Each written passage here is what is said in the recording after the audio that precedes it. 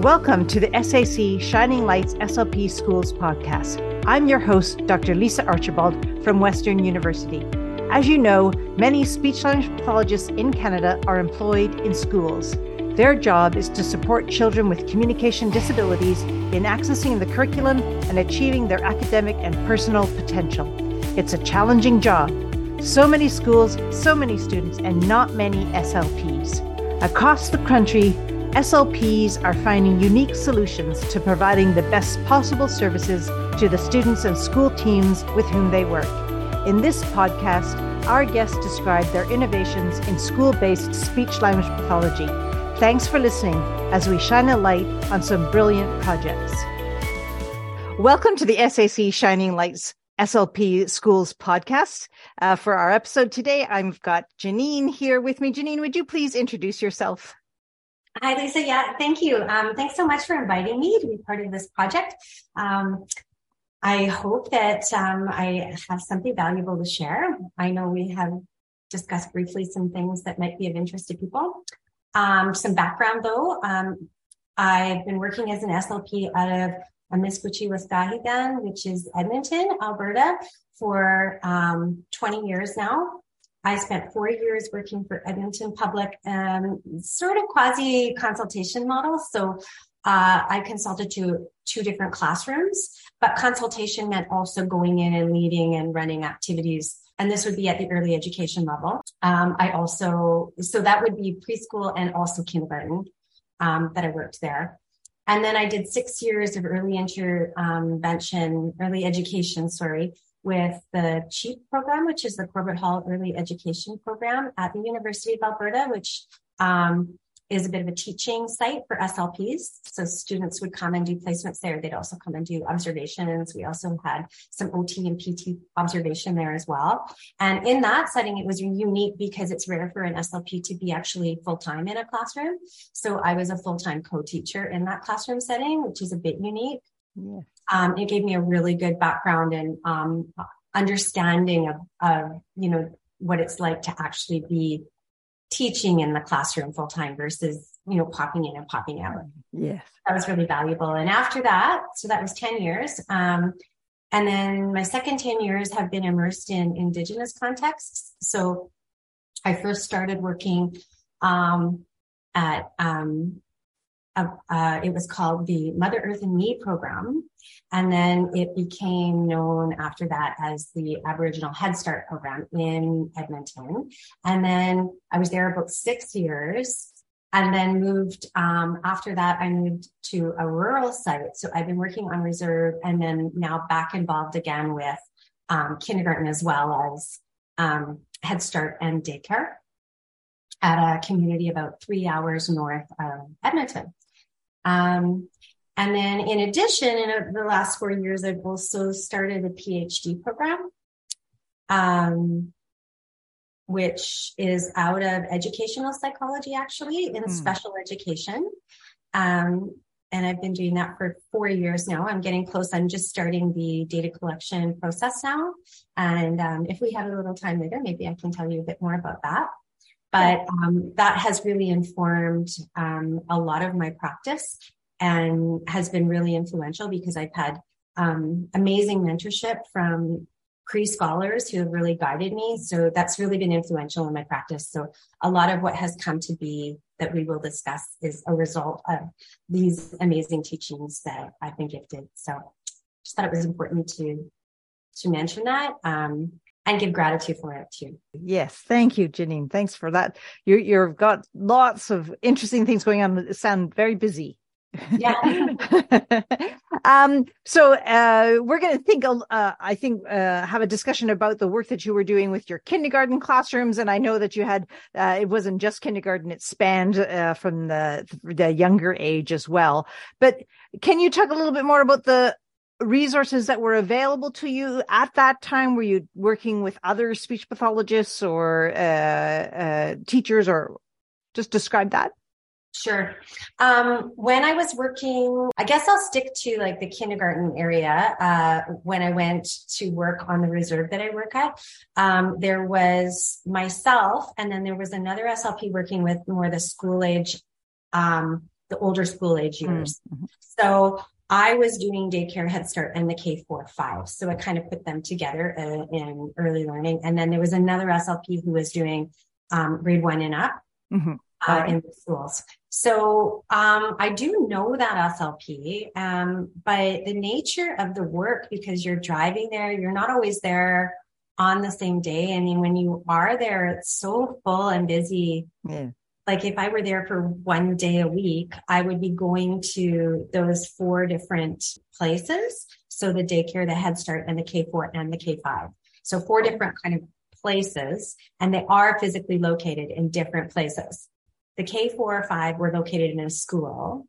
And initially the Head Start was located in a separate building, but they've now moved to the school. And then the daycare is in a whole different building. Right. So, there wasn't a lot of opportunity to really, work together. Right. Right. And so was it about once a week that you might have gone? Yeah, it was roughly once a week.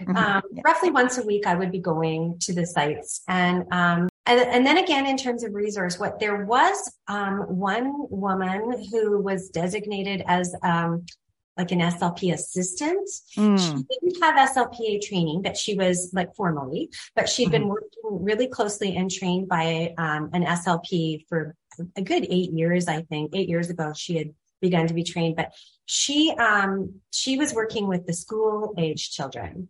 There was not anybody at that point for the younger years. Right. So you and your educators, were the ones there. So tell me about some of the major challenges that you saw as you started that work. Well, I can tell you right from the get-go, 10 years ago, the minute I walked into that first classroom, the Head Start classroom, and I looked around me and I saw a teepee in the corner instead of a house. And I saw the posters on the walls that said courage, respect, humility. And I watched as the kids were sitting on the floor cross-legged and they were having a circle and they were passing the smudge pan around. At that point, I didn't know what that even was. I realized that I really had a lot of learning to do, that things were a lot different. And, there's so much underneath the surface of those things. They aren't just a superficial layer. There's a whole way of being and thinking and viewing the world that those things are founded upon. And so it's not simply a matter of taking speech practices and overlaying them on top, or taking some of the words, even like Cree words, and superimposing them on top of English. Is actually really can be hazardous. There's some risk in that, because if you do start to try to adapt your processes on your own, you risk taking things, making it look like they've become indigenized, when in fact the underlying structures are not. And I know my Cree scholars who have mentored me a lot have really cautioned me on that, because it can look like it gives a sense of comfort and makes it look like you're doing something and you're indigenizing it, but really the heart of it is still not. And in fact, you're still teaching English on top of, which of course, as we know as SLP practitioners, we have a lot of impact on developing brains. So Janine, that's all super interesting. Could we add an example here just to help our listeners understand that a little bit? Yeah, sure. Yeah, that's a great idea. So for example, in terms of vocabulary, if you just start infusing, I see now in this setting, for example, I could work on using teepee and moccasins and vocabulary like that at a superficial level. If I'm just using vocabulary in a way that is breaking up words into nouns and verbs and focusing on nouns and then verbs, I'm teaching English. And that's how we teach English, because English is based on those structures. But Cree is actually based on vastly different structures, and how you learn the language, or how I've been told that you best learn the language is by learning how to build words, not build sentences like we do. And so by treating words as if they're just nouns that we can interplace in the structure of an English sentence, you're still teaching English, really. Yeah. So you're using your English strategies Not just the strategies, but the actual structural linguistic structures of English are being, you're still just superimposing some Cree words on top. And another good example might be, I really like to use this example. I had a really amazing professor, Dr. Hodge, who I was mentored with motor speech disorders through her, and she's amazing.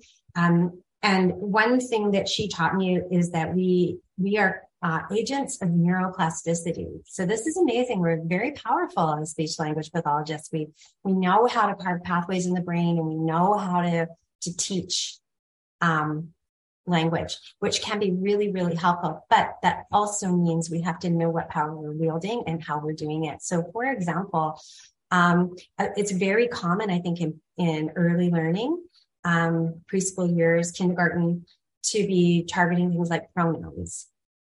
And so if I take pronouns like he and she, how do we traditionally teach those? We usually have pictures or objects. We might have teddy bears and things, I don't know, dolls. But basically, we take these images, and they always have a connotation of male versus female. Mm-hmm. So what we're teaching is how to judge gender, which is, we know now in this day and age of LGBTQ+, if we want to honor identities, really trying to focus on what is female versus what is male, which is just a byproduct really of what we're intending, but it is nonetheless. Right. We're paving pathways in the brain to really alert people to the differences between male and female, or really highlight that that's a male and that's a female, a he and a she. And a lot of other languages, Cree is a good example, where they don't actually have a gender identification like that. They don't teach that. And in fact, pre-colonization, my understanding is that there was no issue with anybody who may have been gender diverse. Mm-hmm. So they were, anybody who was gender diverse might have been known as two-spirit, and they were welcomed and they were seen as a gift. And so something so simple as just teaching pronouns can actually really interfere with traditional ideals, depending on the culture that you're dealing with. The culture I'm immersed in, I know that that it does actually, it is counter to a lot of their beliefs and values. Mm-hmm. Teaching he and she in these ways and focusing on those is also changing how you see the world. So I think that that's a really good example of how it actually impacts when we are teaching language, because I think it's easy. Sometimes I know I wasn't thinking a lot about it previously. I wasn't thinking about how I taught language or what language I was teaching, what impacts that had on the brain and shaping the brain and the world outlook, right? When you view on the world. Right. So, Janine, just before you go on from there, can we just go back to, you were talking about the different way that Cree is learned, not by nouns and verbs. Mm-hmm. Could you talk a little bit more about what is the other thing? I can a little. I can't a lot though, because I'm not a Cree speaker. Right. And I'm not an expert in this. I just know enough to know that I need to be really, really careful. Mm-hmm. It doesn't mean that I don't try. It just means that whatever that I do, I'm always doing it in collaboration with community. Mm-hmm. And I think that there's times when the people that I'm collaborating with, aren't as able to understand linguistically the risks as well as I can. Mm-hmm. I do have a linguistics background, but I don't think you need that to sort of understand this. But in Cree, the words they're built. So Amiskwachi Waspahigan, for example, is beaver, house, lodge put together. So there's other examples. I don't have them handy, but there's better examples where there's pieces of the word that represent relationship. So there's differences between these endings, such as Owen and Awen. I'm not getting them right, but there's significant differences, and it might mean us together or me separately. And there's a lot of relationship inherently built into the words, and words are built really, and they end up being quite long, because they have so much meaning built into them. And that's another thing is, there was some work done by Edward T. Hall, who was an anthropologist many years ago now in the 70s. And he talks about low context versus high context languages, and how English is a very high context language, I believe. I might have this reversed. I'd have to look it up. But meaning that there's a lot of context built into the language. So we build it in the language. We use a lot of words to lay the context. Whereas there's other languages, and he highlights that a lot of Indigenous languages are low context, so they don't build in all of that context. So I've really noticed that actually in a lot of my original speakers that I talk to. I'll really notice that they'll not maybe use as many locatives, or they'll say that or this instead of the specific words for something that they're speaking about. They do it a lot. And I think that's because inherent in their language, they didn't speak that way. There's a lot of different kind of meanings are built right into the word itself. Right. And it's not so much building sentences as it is building words first. Right. And so understanding that, and that within the word that you're building, there's an inherent relationship to yourself and the word, and that Indigenous ethic, a lot of things are not, I want to be careful here. There's a lot of principles are not necessarily universally Indigenous, but there is this sort of relational ethic that does seem to come up rather universally, where there's an emphasis on relationship to the cosmos, to animate and inanimate beings all around. And the relationship is inherent in the word. So that is influencing your relationship with the world. And when you look at English and how we look at it much differently, we separate everything out as objective. We have nouns, and then we have verbs that link the nouns, and everything is a little bit distanced from ourselves, rather than this inherently relational aspect of the language, which influences our outlook. And it has influenced how we have perceived our relationship as human beings on the land and in existence in this world. For sure. Janine, that's fascinating. And, and really helps to gain some clarity or some understanding of these differences. Really thank you very much for painting that picture. So you're noticing these things, you're learning about these things.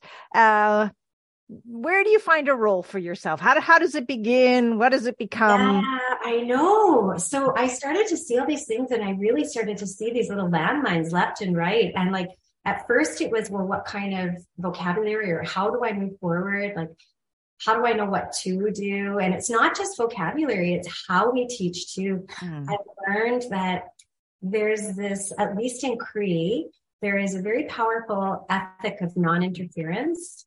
You're not meant to interfere with anyone else. And in fact, something like special education didn't exist in their culture, because they didn't judge other people. You just were who you were, and they would support you in whatever way they needed to support, but there was a role for everyone.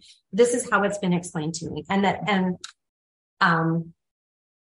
special education just wouldn't have been something. They wouldn't have evaluated you that way. So then, yes, that brought me back to well, how do I fit? And I'm always cycling back to that. How do I fit? How do I fit?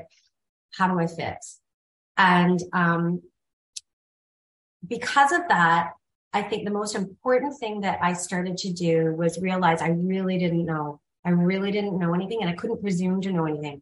Anything, like from how I teach to what I teach, anything. I really had to kind of take a step back and watch and look and learn and listen.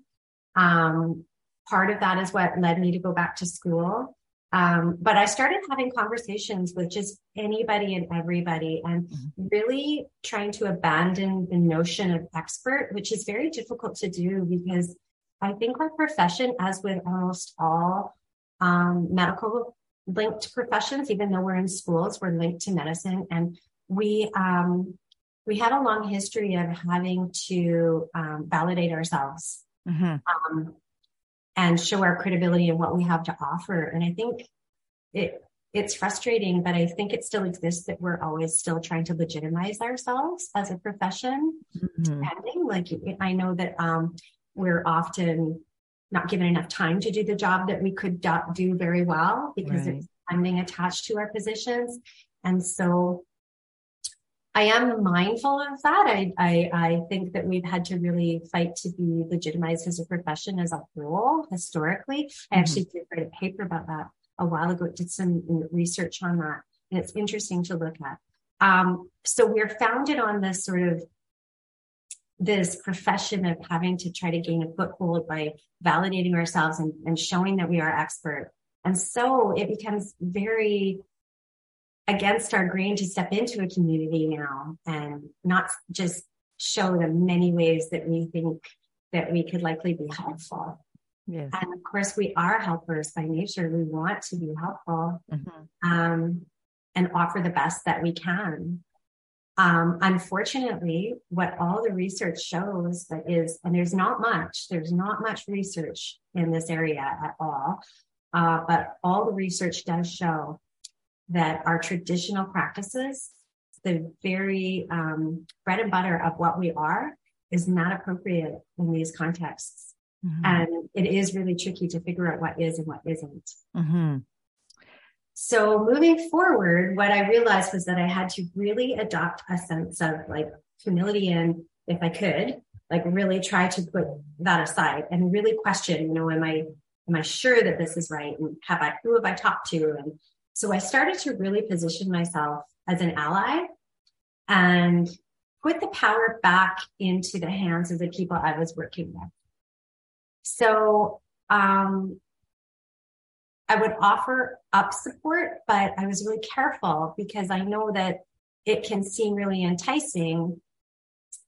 I could offer a parent training program, for example, and they might, we've never had a parent training program. This is great. But there's all these potholes with that too, things that you could step into. For example, there's a long history of Indigenous parents being judged negatively. And so as I'm personally a white woman of privilege, and when I walk into that space, I have a lot of power and I have to be really careful how I wield it. And there's a lot of sensitivity. So that needs to be considered. So you want to be really careful with what and any of these steps that you take. So I might be intending to help and offer to do all of these things. But by doing them, I'm positioning myself as expert, which then can interfere with the relational connections that I can make.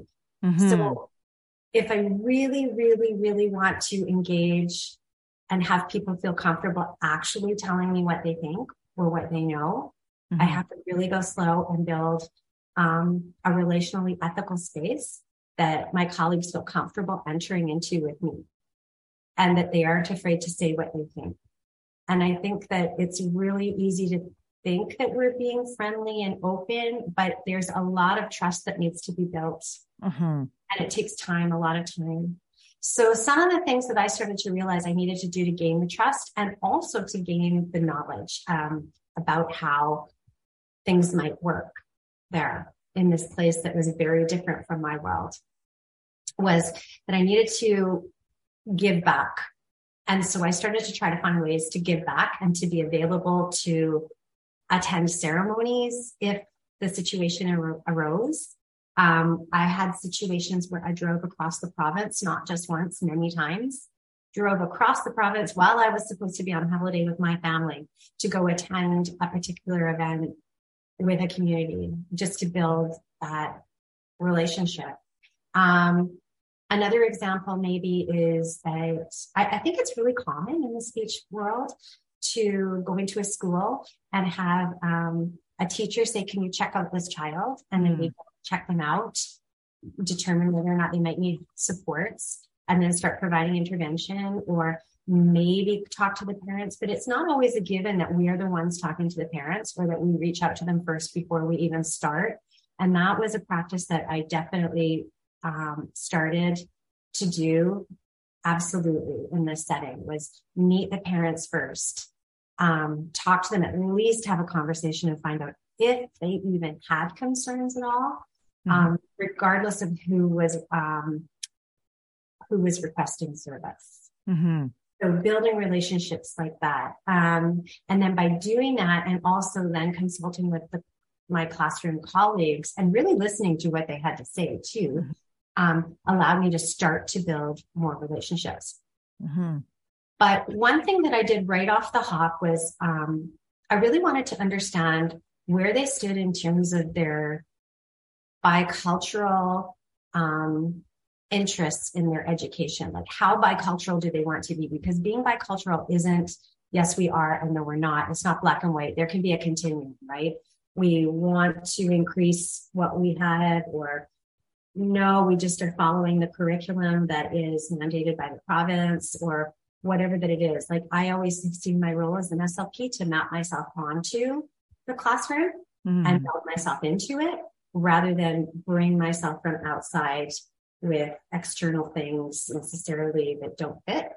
And so it was really important for me to understand how bicultural I wanted to be, and also how bilingual.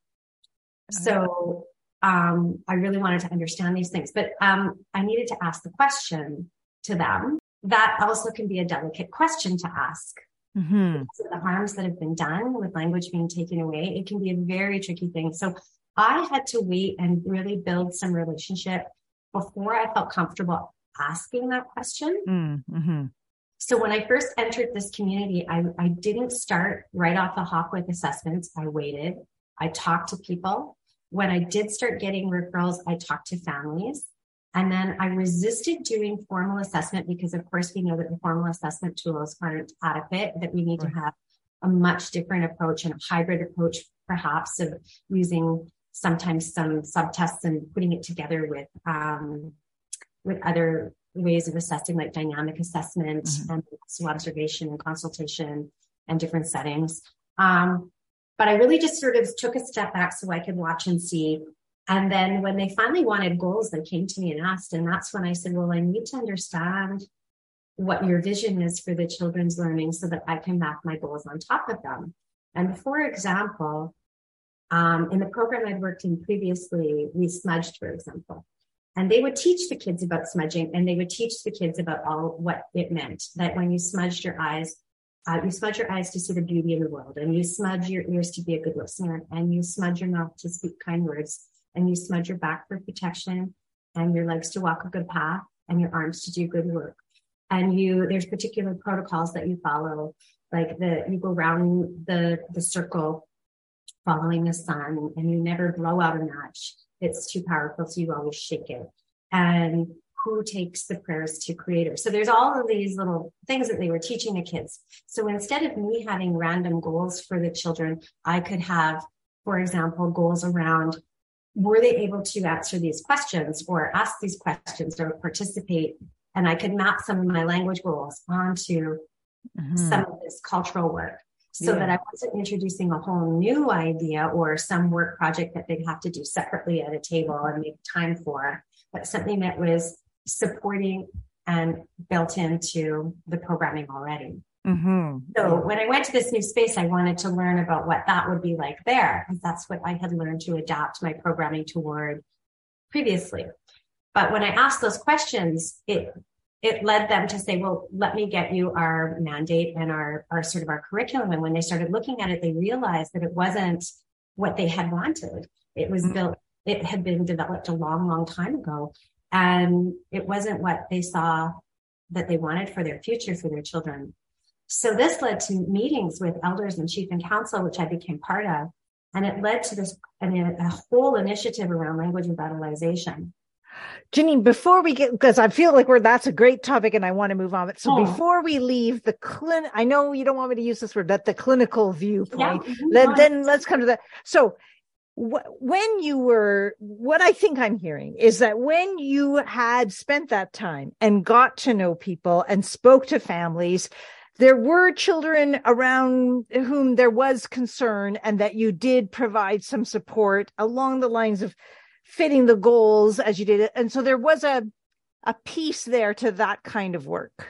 There was. So I started to try to really figure out how I could help and who and what. So we know that there is a great deal of misdiagnosis or overdiagnosis because of the poor tools that we have. Right. And I've learned about the precarious nature of diagnosing a child who might have residual ancestral language. Mm-hmm. So some of the dialectical differences are actually related to their original languages. Mm-hmm. And by rehabilitating those or smoothing those over, I'm actually continuing to assimilate. So we don't really want to do that. We don't want to pick up these kids that are sort of middle ground, maybe, and then fix those little bits to make them more perfectly English. Like what we need to do is, if they're dialectically different, honor that they're dialectically different, and that is as equally valid as the way that you and I speak English. Mm-hmm. That is just as equally valid of a dialect of English. So we don't want to mess with that, but we do have kids that we undisputably need to support. And then if I view things through a lens of prevention, enrichment, and treatment, then what I can do is be working with kids in ways that do help those kids that might be iffy, but I'm not necessarily fixing them to be a particular way. So what I would find was that certainly with kids that were on my caseload that maybe presented with something like autism spectrum disorder, there was sort of some standard things that I might be able to try to help with. Although it was tricky because, again, you're considering that traditionally they would have an ethic of non-interference. So where does that sit the child with ASD who doesn't want to participate? Mm-hmm. So we did find ways around that, though, just following the child around and, trying to engage with the child with bubbles and enticing communication, helping with feeding, and just getting comfortable coming to school. Those same things that we might work on outside of this context. I feel like those were a lot more similar. Kids without speech, maybe, that were very low communicators, like only a word or two or maybe none. Right. Those, again, you would use some picture supports and start trying to get, or visual support signs, and just try to get some language going. I would follow definitely the path of Dr. Hodge and, investigating into or treating it maybe if I can, like a motor speech difficulty and building based on a motor speech hierarchy. Yeah. And then trying to maybe mirror that with some Indigenous practices. So, like, for example, the syllabics charts are really great for getting some simple sounds and building syllables. So, marrying kind of those ideas to be helpful. And then on a global level, rather than teaching things like pronouns specifically or even prepositions and breaking things down in that way, I really took a more holistic approach and worked more in a storying way. So I did a lot of story work, a lot of reading stories, telling stories with visuals and props and telling them repeatedly. And then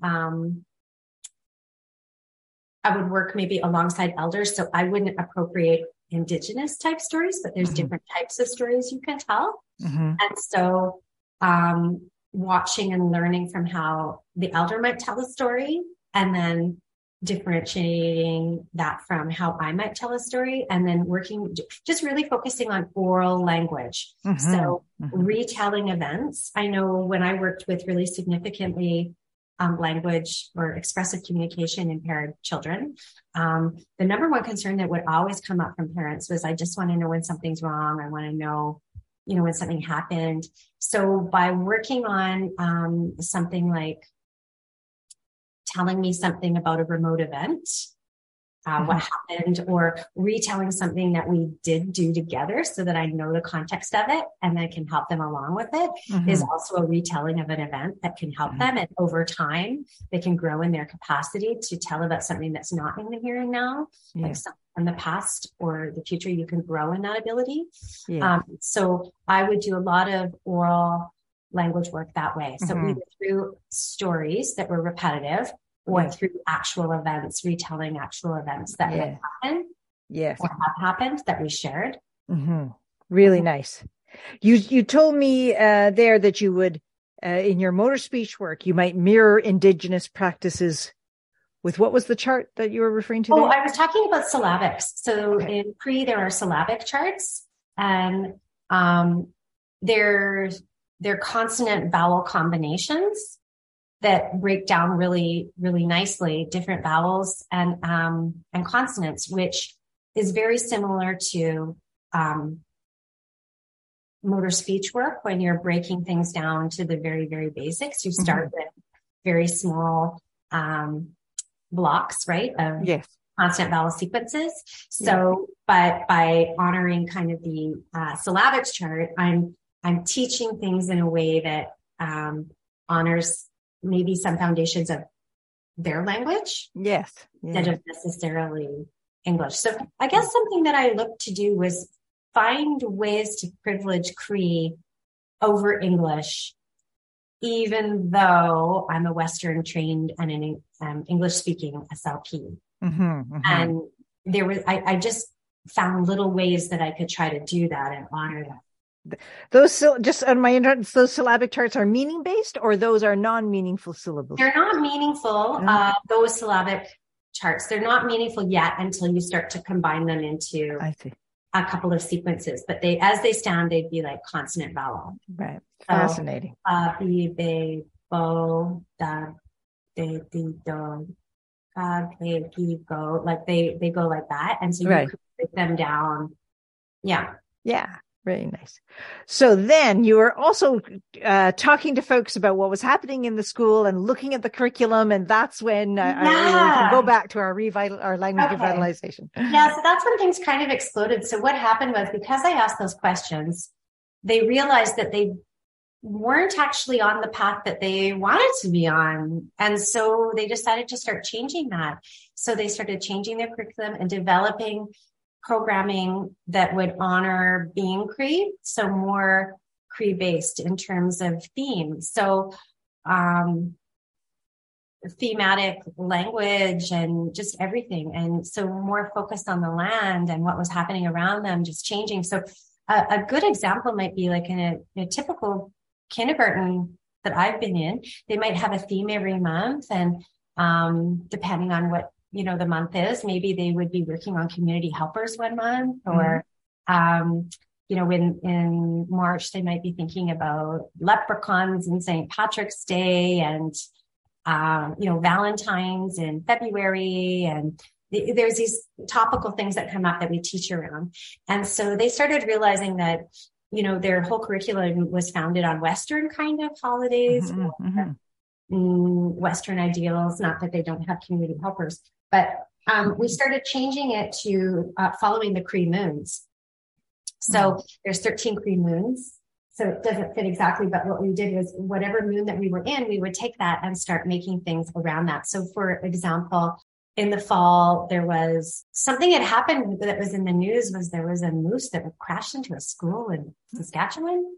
Anyway, so I ended up making a story about this moose who, it's anthropomorphized, and it's, but I did my best, but I just made a story about a moose who was looking for love. And so, was calling out, because they do. And then, so we practiced moose calling and was looking and ended up stumbling into this school. Anyway, I wrote this story. The kids really liked it, and they got to practice moose calling, which I didn't really know how to do, but I looked it up on the internet, and it was so funny. And the teachers would join in because some of them did know how to moose call. And the kids went home practicing moose calls and going home and asking their parents to show them how to do a moose call. And, we just created everything around that theme of the frost and the rutting season and just all of those themes, so that everything was just a little bit different and centered on the land and what was relevant to the kids and what was relevant in terms of being Cree. And then the language has just slowly been something that we've been trying to build upon because because of residential schools and the impacts of the language being oppressed, there are less and less speakers. So it's not just so easy as to say we're going to revitalize the language. You have to have a bit of a plan. So we started having these meetings every month with the kindergarten and then the Head Start and the daycare, just trying to think how we could reimagine the curriculum around themes and language that would honor the community. Yeah. And as we did this, we'd come together one time, and one of my mentors at school actually gave me some information about a grant through Heritage Canada. So I passed it on to them. I ended up helping them apply for the grant because as a student, I guess, writing a grant application, I have some preparation for that. Right. So I was able to help them with that, and they ended up getting the grant. So it was more than $250,000 toward a language revitalization program. And the first steps of it being that they would make a long-term strategic plan around how they could start to bring their language back or return to it in meaningful ways in the community. So, I helped them apply for that and got that. And then now this year, what has happened is they've actually asked me to help with the coordinating the project as well as doing the research for it. So we're immersed in that together too. So it's been this really interesting kind of journey, a very entangled journey of a mixture of, I recognize that not everybody would be able to have the ability to help in all of these ways necessarily. Like I know that I was really it's been a gift to have the teachings that I've had at the university and have the support of mentors there to guide me. I wouldn't have been able to help the community in the ways that I have been, but I do think a lot of possibility exists for speech pathology practitioners to be in the community and to really be taking on roles of allyship. But I do think they have to be very, very careful roles because we have a lot of power. And if we don't know ways in which we might be accidentally still imposing Western views of language and Western languages, then we can be contributing to harm rather than helping. But I do think there is a role if we're careful and we go slow. There's a role that can be had and definitely a lot of opportunity to build relationships and to build an ethical space in which we can learn more about how to practice speech pathology in a really relationally ethical way. Right. I think that I've learned a lot about how Indigenous ethics can really help our practice of speech pathology. Janine, thank you so much. Thank you for sharing all of that. And I really think, you've really helped to bring some clarity to those things that we've often heard, but maybe, haven't had an understanding of. And I think you've really helped that today with this conversation. We just have a couple of more minutes, Janine, we'll be wrapping up, but tell us a little bit about your PhD.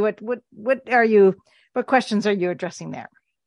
My questions actually are around human experience. Like I'm very interested in relational ethics, and as I brought up a few times. And so my PhD work, I'm using the methodology of phenomenology of practice, which is kind of the wonder. It's a wondering about human experience specifically, and it sort of looks to lift up the ethics specifically of things that can come up and are taken for grantedness in our practices. So it's a very good methodology for medicine, for teaching, for speech pathology, because it takes the everyday kind of practices that we do and it tries to sort of lift them up and see what they're like in practice. And so specifically, I'm looking at the SLP practices of assessment and diagnosis and how they are lived out in an Indigenous context. So I'm looking for the experiences of children and family members who have had assessment or diagnosis, and what that experience was like for them. Mm-hmm. Wow, such important work. Yeah, it's really, it's been an amazing journey. I have to say, I feel really, really fortunate to have been on this journey. It wasn't one I expected to take, but I'm very glad to be here. Okay. Janine, thank you so much for the conversation today. I really enjoyed learning about the work that you've been doing. Yeah, thank you so much, Lisa. Thank you for listening to the SAC Shining Lights SLP Schools podcast. You can find all podcasts, transcripts, and links to the episode resources on the SAC website. That's at sac-oac.ca. If you'd like to be a guest on the podcast or you'd like to suggest a guest, please email the host, Lisa Archibald, at larchiba@uwo.ca. That's larchiba@uwo.ca. You can listen to our podcast on all of the major podcast servers. If you liked this episode, be sure to give it a thumbs up on your platform and share it through your social media and other channels.